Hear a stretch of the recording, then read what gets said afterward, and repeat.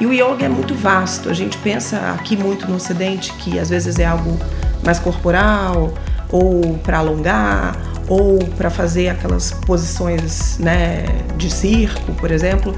E o yoga é uma filosofia, é uma forma de você viver a vida.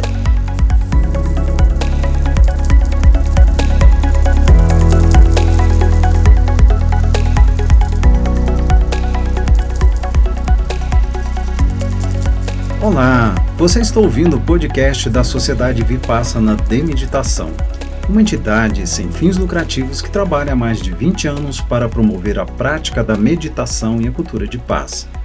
Para saber mais sobre nossas atividades como o Programa de Redução do Estresse, o Programa de Plena Atenção na Escola, cursos de meditação para iniciantes, retiros e meditações em grupo, acesse o nosso site e as nossas redes sociais. No episódio de hoje, vamos falar sobre yoga, ou seria yoga? Vamos saber a pronúncia correta já já.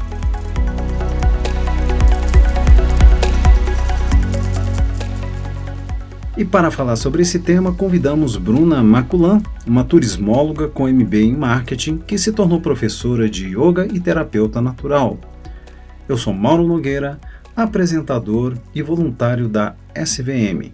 Bem-vinda, Bruna, ao podcast da Sociedade Vipassana de Meditação. Eu gostaria que você se apresentasse para o nosso público e contasse como foi essa mudança de rumo na sua vida do turismo para o yoga. Olá, pessoal. Olá, Mauro. Obrigada pelo convite. Bom, eu descobri o yoga, né? Eu falo yoga, mas já vou explicar o porquê. Em 2003, mais ou menos, para 2004. Não, na verdade foi 2003. Vendo um livro da minha mãe, estava na casa dela e estava um pouco cansada de academia e de repente eu achei um livro com umas posturas diferentes. E aí, né, eu era jovem e falei, nossa, que coisa legal. E daí eu tentei fazer, vi que eu não consegui fazer. Eu falei, então eu quero fazer isso, né, o desafio. E daí eu fui atrás, né, de práticas que tinham a ver com aquilo. Nunca tinha ouvido falar de yoga, enfim. Na cidade onde meus pais moravam, no interior de São Paulo, eu cheguei a fazer uma aula, mas não gostei. E aí, porque não era exatamente aquelas posturas, né? Mas o meu pai me incentivou e falou, não, vamos continuar procurando, até que eu achei um estúdio em outra cidade próxima e deu certo. Aí eu fiquei encantada, comecei a praticar, né, como vários alunos, então comecei acho que 2 vezes na semana, aumentei para 3, 4, quando eu vi, estava fazendo a formação e isso já tem 19 anos. Bastante tempo já que você vem trabalhando com yoga, né? Exatamente. Aí eu queria fazer a primeira pergunta, que é o seguinte: qual é a origem da palavra yoga? A gente pronuncia yoga ou yoga? A gente escreve ela com Y ou com I? Esclarece essas dúvidas, que são dúvidas assim que sempre aparecem.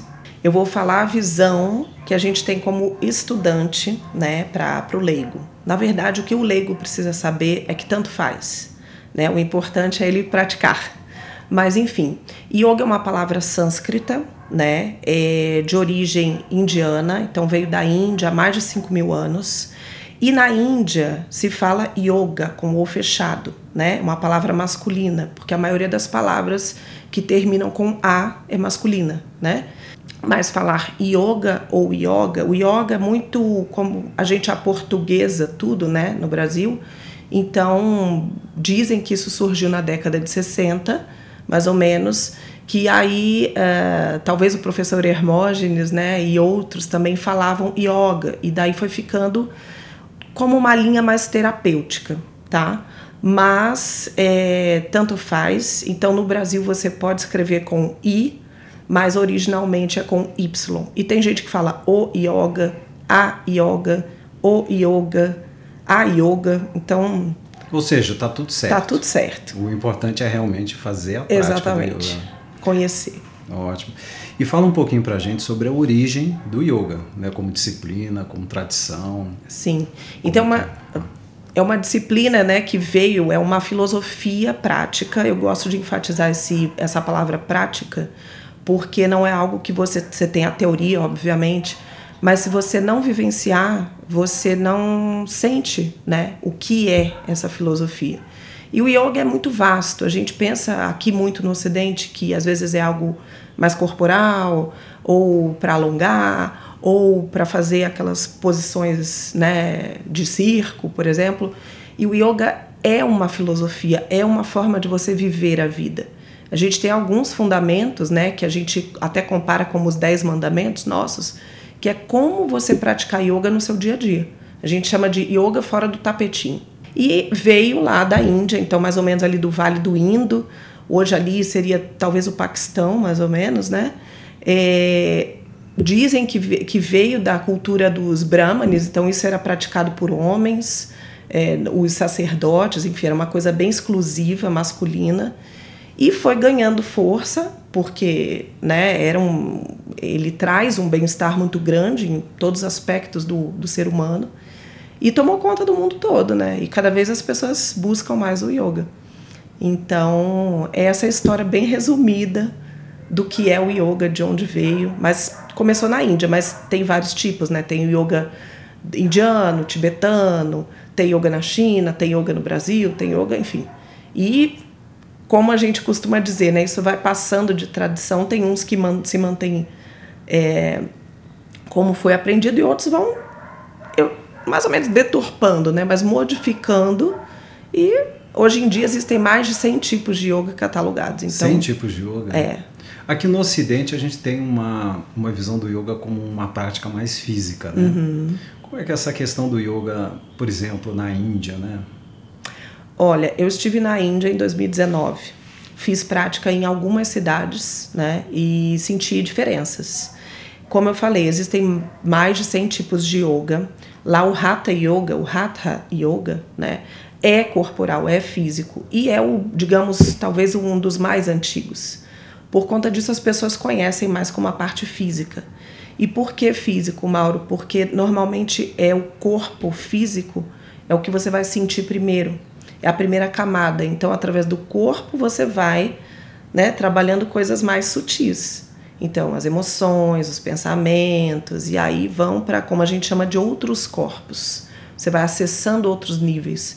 Então, a maioria das pessoas conhecem e às vezes querem praticar a parte física. Quando começa a se deparar com questões mais profundas, alguns ficam, outros dão aquela respirada, né? Às vezes um tempinho aí para se descobrir. Que essa é a função do yoga, né? Autoconhecimento. E uma curiosidade, na Índia, como você teve essa experiência lá, também há muita diferença lá dentro da prática do yoga? Várias escolas, como é que é lá? Sim. Tem várias escolas, né? Eu fiz lá aulas de Hatha Yoga, fiz aulas de Iyengar, tem Kundalini também, que é muito forte lá, tem a Laya Yoga, que é uma das práticas que eu leciono também, né? E eu acho que vai muito do professor, né? Da questão de como a pessoa pratica. Mas eu senti que na Índia as coisas são um pouco mais rígidas do que no Brasil, por exemplo, né? Então a forma, aqui a gente tem todo talvez um cuidado, um carinho, né? Eu fiz práticas com indianas e fiz práticas com ocidentais, não brasileiros, mas ocidentais, e a diferença era bem grande. Qual era a diferença básica? Acho que principalmente a disciplina. Tipo, o professor mais severo, o indiano mais severo, né? E só dando os comandos, faz isso, faz aquilo, nananá. E os ocidentais são, parece que um pouco mais... Amorosos, exato. E o brasileiro? O brasileiro nem se fala, né? Claro que tem de tudo. Mas a gente sempre tem aquele nosso jeitinho brasileiro, então flexibiliza um pouco para o aluno, né? Para que ele sinta também, porque a gente sabe que a gente passou por isso. Que as dificuldades de todo o processo, nós professores também passamos por isso, né? Senão a gente afugenta todo mundo, imagina. Claro. Então, aproveitando que a gente já está nesse assunto, fala um pouquinho sobre essas diferentes escolas, né? Que a gente vê por aí do yoga. As modalidades? Vamos dizer as modalidades. Tá, então, falando muito a grosso modo, mas o Hatha Yoga, ele vê mais a questão física E são práticas que nas posturas, né? Então tem posturas, respiração, meditação muitas vezes, às vezes é só a parte física mesmo e você medita enquanto está fazendo, mas são paradas, são posturas que você para ali, respire, faz todo o processo, depois muda para outra, e assim vai, né? Outra prática, por exemplo, o Kundalini Yoga é uma prática mais espiritual, mas trabalha muito com a questão emocional, né? Mexe muito com os chakras, com o centro de energia mais emocional. A Laya Yoga é uma dissolução dos condicionamentos negativos que a gente vai trazendo no corpo. Tem o Iyengar, que o Iyengar veio também dos ajustes, então é aqueles que utilizam um monte de acessórios, né, para que o aluno tenha um aproveitamento melhor, assim, de alinhamento. Então tem muita coisa. Tem também, hoje em dia tem o Power Yoga, né, que aqui em Brasília a gente não tem, mas o Power Yoga é uma prática mais puxada, que te coloca mais energia. Tem o Vinyasa, que é super conhecido e difundido. O Vinyasa é a sequência encadeada, uma postura para outra, como se fosse uma coreografia. Então, assim, a ideia é que você experimente e encontre a sua, né, a sua modalidade. Aquela que você, enfim, se sente confortável para fazer. Interessante. Então você tem várias modalidades e você tem que buscar dentro delas qual a que melhor você se adapta, né? Sim.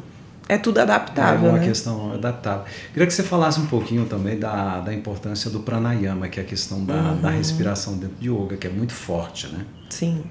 Bom, pranayama, para mim, eu acho que é a base de todo o yoga. Porque mesmo que você ache que você não está praticando, qual que é a diferença de um pranayama para uma respiração? Respirar, todo mundo respira. Mas o pranayama, você está olhando, observando a sua respiração. E, claro, tem ritmos, tem diversas formas de você fazer, mas você consegue controlar melhor a forma como você respira. Então, você consegue alinhar, vamos supor, você está passando por um momento de estresse. A sua respiração tende a ficar mais acelerada, mais curta, enfim. Se você faz uma respiração profunda, né? A gente faz isso automático, do tipo, conta até 10. O que eu conto até 10? É uma respiração profunda. E com isso você está abrindo mais os seus pulmões, os alvéolos pulmonares, para que você receba mais oxigênio, com isso vá para a sua mente e você volta, quer dizer, como uma desacelerada automática. Então o pranayama é fundamental para a tua longevidade, para você entender os seus processos físicos, né, porque a gente sente no corpo, e mental também. Pranayama, e tem muitas formas, né? Pranayamas, então, são respiratórios para te deixar mais ativo, para te desacelerar, para trabalhar concentração, enfim, tem vários tipos, para refrescar, como a gente está, né, o Brasil todo passando por um calorão, então também pode se utilizar pranayamas para isso. Então vamos fazer uma aula aqui, vamos gravar uma aula específica aí para refrescar aí, porque tá precisando, todo mundo né? Precisando, né? E é interessante o que você falou, porque existe uma conexão muito grande entre emoção e respiração, né? Sim. Então, na medida em que você trabalha bem o pranayama, você também está trabalhando de uma certa forma, talvez indiretamente, a questão das emoções, né? Aprendendo a lidar melhor com as emoções, né? Através do pranayama. Eu diria que diretamente. Né? Indireto para quem não conhece. Mas assim, quando você tem o conhecimento, você utiliza. Eu tenho muitos alunos que falam, olha, eu utilizei tal respiratório e estou bem melhor. Eu ia ter uma crise de pânico e usei aquela respiração que você me ensinou e não tive. Né? Então é para usar. Não é para ser, yoga não é para ser só dentro de sala. É para você usar para a sua vida, por isso é uma filosofia. Né? Muito bacana isso, essa questão. E já que a gente está falando em benefícios do yoga, quais são outros benefícios, grandes benefícios que a prática proporciona? Tá, eu vou falar primeiro do físico, né, que muitas pessoas buscam, então melhora a tua postura, você ganha mais alongamento, mais flexibilidade, mais força muscular também, ganha alongamento articular, né? Você melhora todos os seus tecidos, todos os seus sistemas vão ser beneficiados, né? Então ósseo, muscular, nervoso, circulatório, até o reprodutor, porque quando você começa esse processo tudo vai ser, né? O corpo é algo junto, então você vai perceber essas melhoras. Quer dizer que o yoga mexe com a libido? Sim, com certeza. Aí você pode fazer um bom pranayama, uma boa prática física também e completar com uma meditação que vai dar certo. Muito bom. Com certeza. Isso. Além do que é falado, Mauro, que já muita gente sabe, né? A questão mental. Então, diminui a ansiedade, o estresse, faz com que você tenha um sono com mais qualidade de vida, né? Em todos os aspectos da sua vida. Então, melhora também o seu rendimento no trabalho, né? O pessoal agora está muito em voga falar alta performance através do yoga. Por quê? Porque você condiciona o seu corpo, a sua mente, as suas emoções, então você torna-se mais resiliente também, né? Mais adaptável enfim, às dificuldades que a vida te coloca, né? Então, ele é bom para tudo. Eu sou suspeita para dizer, mas realmente ajuda. E eu também, de uma certa forma, porque eu pratiquei yoga durante um período, e uma coisa muito interessante que aconteceu na minha vida foi que quando eu comecei a praticar com regularidade, de forma intensa o yoga, eu mudei naturalmente minha alimentação. Parece que você recupera uma inteligência natural do corpo, do organismo, através da prática do yoga associada à meditação. E aí você vai, até o corpo ele vai recuperando, né? Aquele processo natural, e tem muito a ver com a forma como você se alimenta, o tipo de amizade que você tem. Tudo, né? Então ele vai fazendo aquela depuração, né? Aquela desintoxicação, não só física, mas mental, né? Eu percebi claramente esse processo durante um período que eu fiquei com uma prática intensa de yoga. Que bacana, mas exatamente, são as escolhas que mudam, né? E escolha porque o mundo vai continuar o mesmo. Agora, como você vai reagir, aí você escolhe. E quando você faz boas escolhas, isso vai se refletir em tudo, né? Quando você vai come algo, já que está falando de comida, mas alguma coisa que é prejudicial, você fala até, ai, putz, né? Então, você tenta recuperar no dia seguinte. Não é para você também, de repente, mas você começa a perceber essas pequenas nuances. Percebe naturalmente. O corpo começa a perceber. Exato. Com a prática do yoga. Queria que você falasse um pouquinho como é que é o yoga aqui na Sociedade Vipassana. Tá. Bom, aqui na Sociedade Vipassana nós temos algumas modalidades. Temos aulas de segunda a sábado. Então nós temos o Iyengar, que é aquele dos ajustes. Temos várias práticas de Hatha Yoga. Inclusive eu sou uma das professoras também, né? E dentro do Hatha Yoga tem o Hatha Yoga clássico, tem o Hatha Yoga Vinyasa, tem acho que é Yoga Livre, que também é um Hatha Yoga. Então tem várias formas, né, de se praticar o Hatha. Tem yoga, acredito que ainda tem a yoga para gestante, tem também yoga somático, e acho que tem mais algumas práticas aí que eu não estou lembrando, mas tem bastante. Yoga terapia hormonal também. Então, para o equilíbrio das mulheres, né, da questão, mulheres que estão no desequilíbrio hormonal, menopausa, querendo engravidar, enfim, tem bastante opção aí. A pessoa não sai daqui sem ter uma opção, né? Porque sim. Ela vai se enquadrar em algum desses. Vários horários, tudo mais. Bem, a gente está aqui na Sociedade Vipassana de meditação, e eu queria que você falasse um pouquinho dessa ligação do yoga com a meditação, sabendo até que dentro daqueles angas do yoga, a meditação é um dos estágios, passos, né? Um dos passos. Fala um pouquinho pra gente sobre essa relação da meditação com o yoga. Então, o yoga surgiu com talvez a primeira prática que a gente conhece nos estudos é o Raja Yoga. O Raja Yoga é a prática da meditação, né? Você faz a única postura sentado e você já está fazendo yoga. Porque a gente às vezes desassocia, isso aqui é meditação. Mas na Sociedade Vipassana mesmo, a gente faz meditação deitado, caminhando, sentado, né? Tem várias formas. E no yoga é o seguinte, você pode acrescentar, como se fosse só a parte do yoga, e no final você coloca uma meditação, ou seja, um tempo para isso. Mas eu entendo, Mauro, que você está fazendo a meditação durante todo o processo. Por quê? Porque a gente fala muito da atenção plena. Então, você não consegue estar fazendo, vamos supor, uma respiração, um pranayama, pensando lá na sua comida, na sua casa, seu cachorro. Você tem que estar fazendo, prestando atenção no teu corpo, né, nas sensações. O professor vai te conduzindo, mas é isso. Então, a meditação faz parte do yoga. Eu sempre falo isso, né? Principalmente quando eu dou aulas na Sociedade Vipassana, nas aulas abertas, as sanghas, que eu falo, gente, yoga eu só não faço porque vai ter depois a meditação.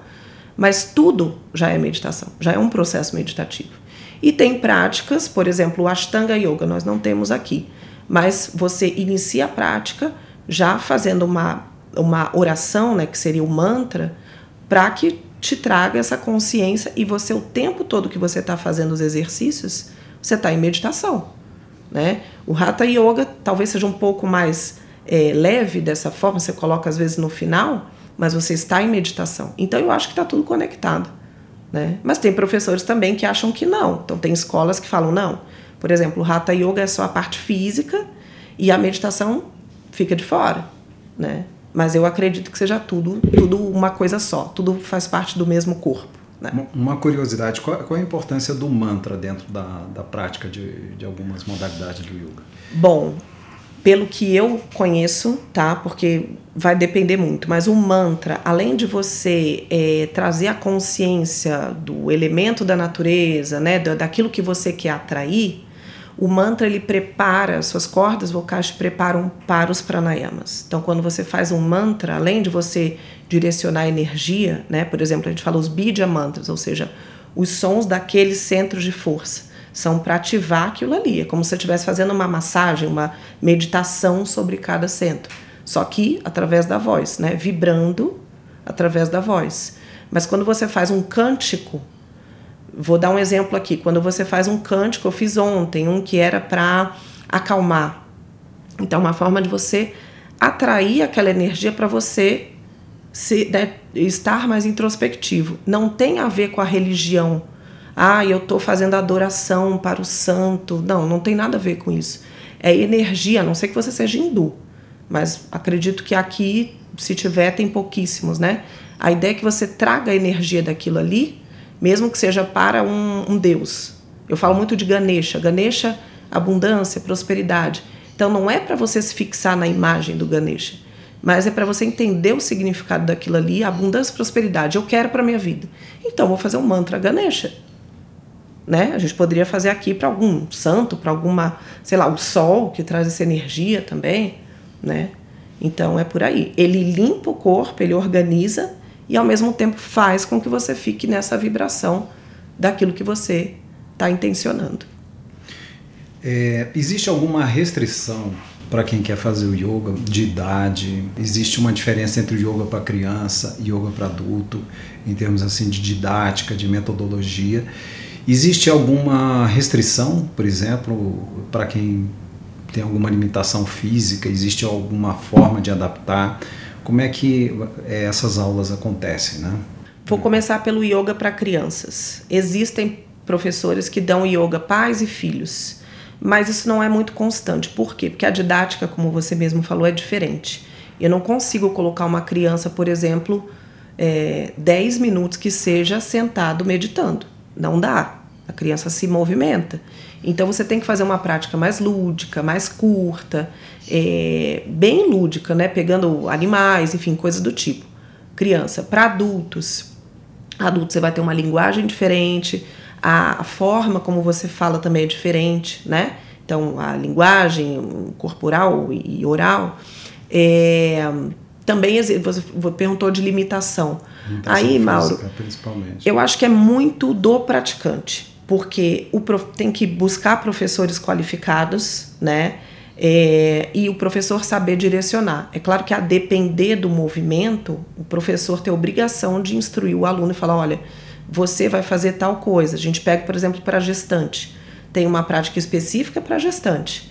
Mas se a gestante está numa prática que não é para gestante, o professor tem que indicar, falar, olha, essa prática é assim, mas quando tiver postura X, por exemplo, que coloque a barriga no chão, gestante não pode, né? Então você vai fazer de outra forma. Um respiratório mais cardiopatas, né? Respiração, como a gente tem a bástrica. Então você vai fazer de uma outra forma. E por aí vai. Então tudo é adaptável. E aí é fundamental, então, entender as condições de saúde do praticante. Né? Sim. O professor tem que... Sim, porque também é uma atividade física, né? Então, Talvez, se você entra numa aula de vinyasa, que é mais puxada, de power yoga, de hot yoga, alguém que é sedentário e que tem questões, né, assim, vai se sentir mal, pode até desmaiar, pode até ter qualquer coisa assim. Então, é importante você tá com a saúde em dia, assim, ok, posso praticar, né, mas avisar o professor se você tiver alguma condição específica, e aí, juntos, vocês vão achando uma forma que o praticante se encontre, né?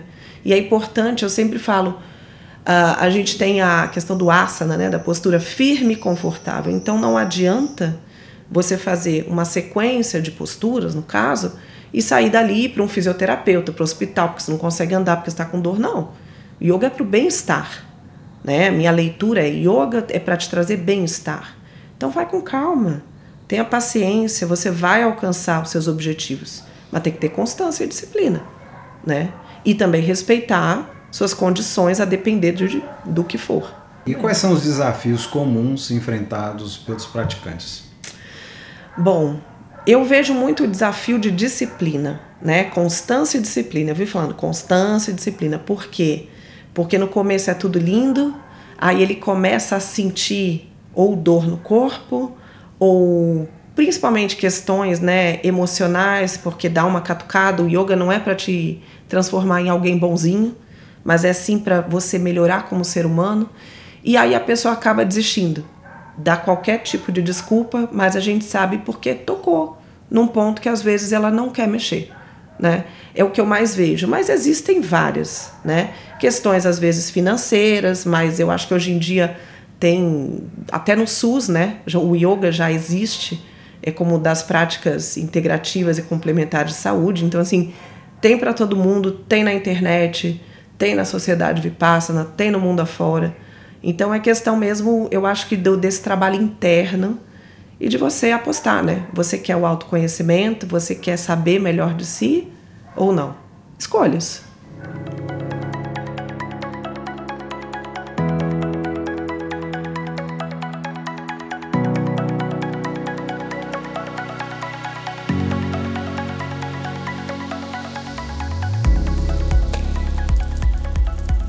Chegamos ao fim desse episódio, onde aprendemos bastante sobre essa prática milenar do yoga e que continua atual nos dias de hoje, cada vez mais. Bruna, gostaria de te agradecer pela entrevista e convidá-la para gravar mais episódios sobre o yoga. Eu que agradeço, foi um prazer poder falar um pouco do meu trabalho, que eu tanto amo. E, claro, com certeza, estou à disposição para a gente falar muito, tem muito assunto do yoga. Então, gratidão e até a próxima! Esse episódio é uma produção da Bicho do Cerrado. Foi gravado na Sociedade Vipassana de Meditação. Um forte abraço a todos e até o próximo episódio.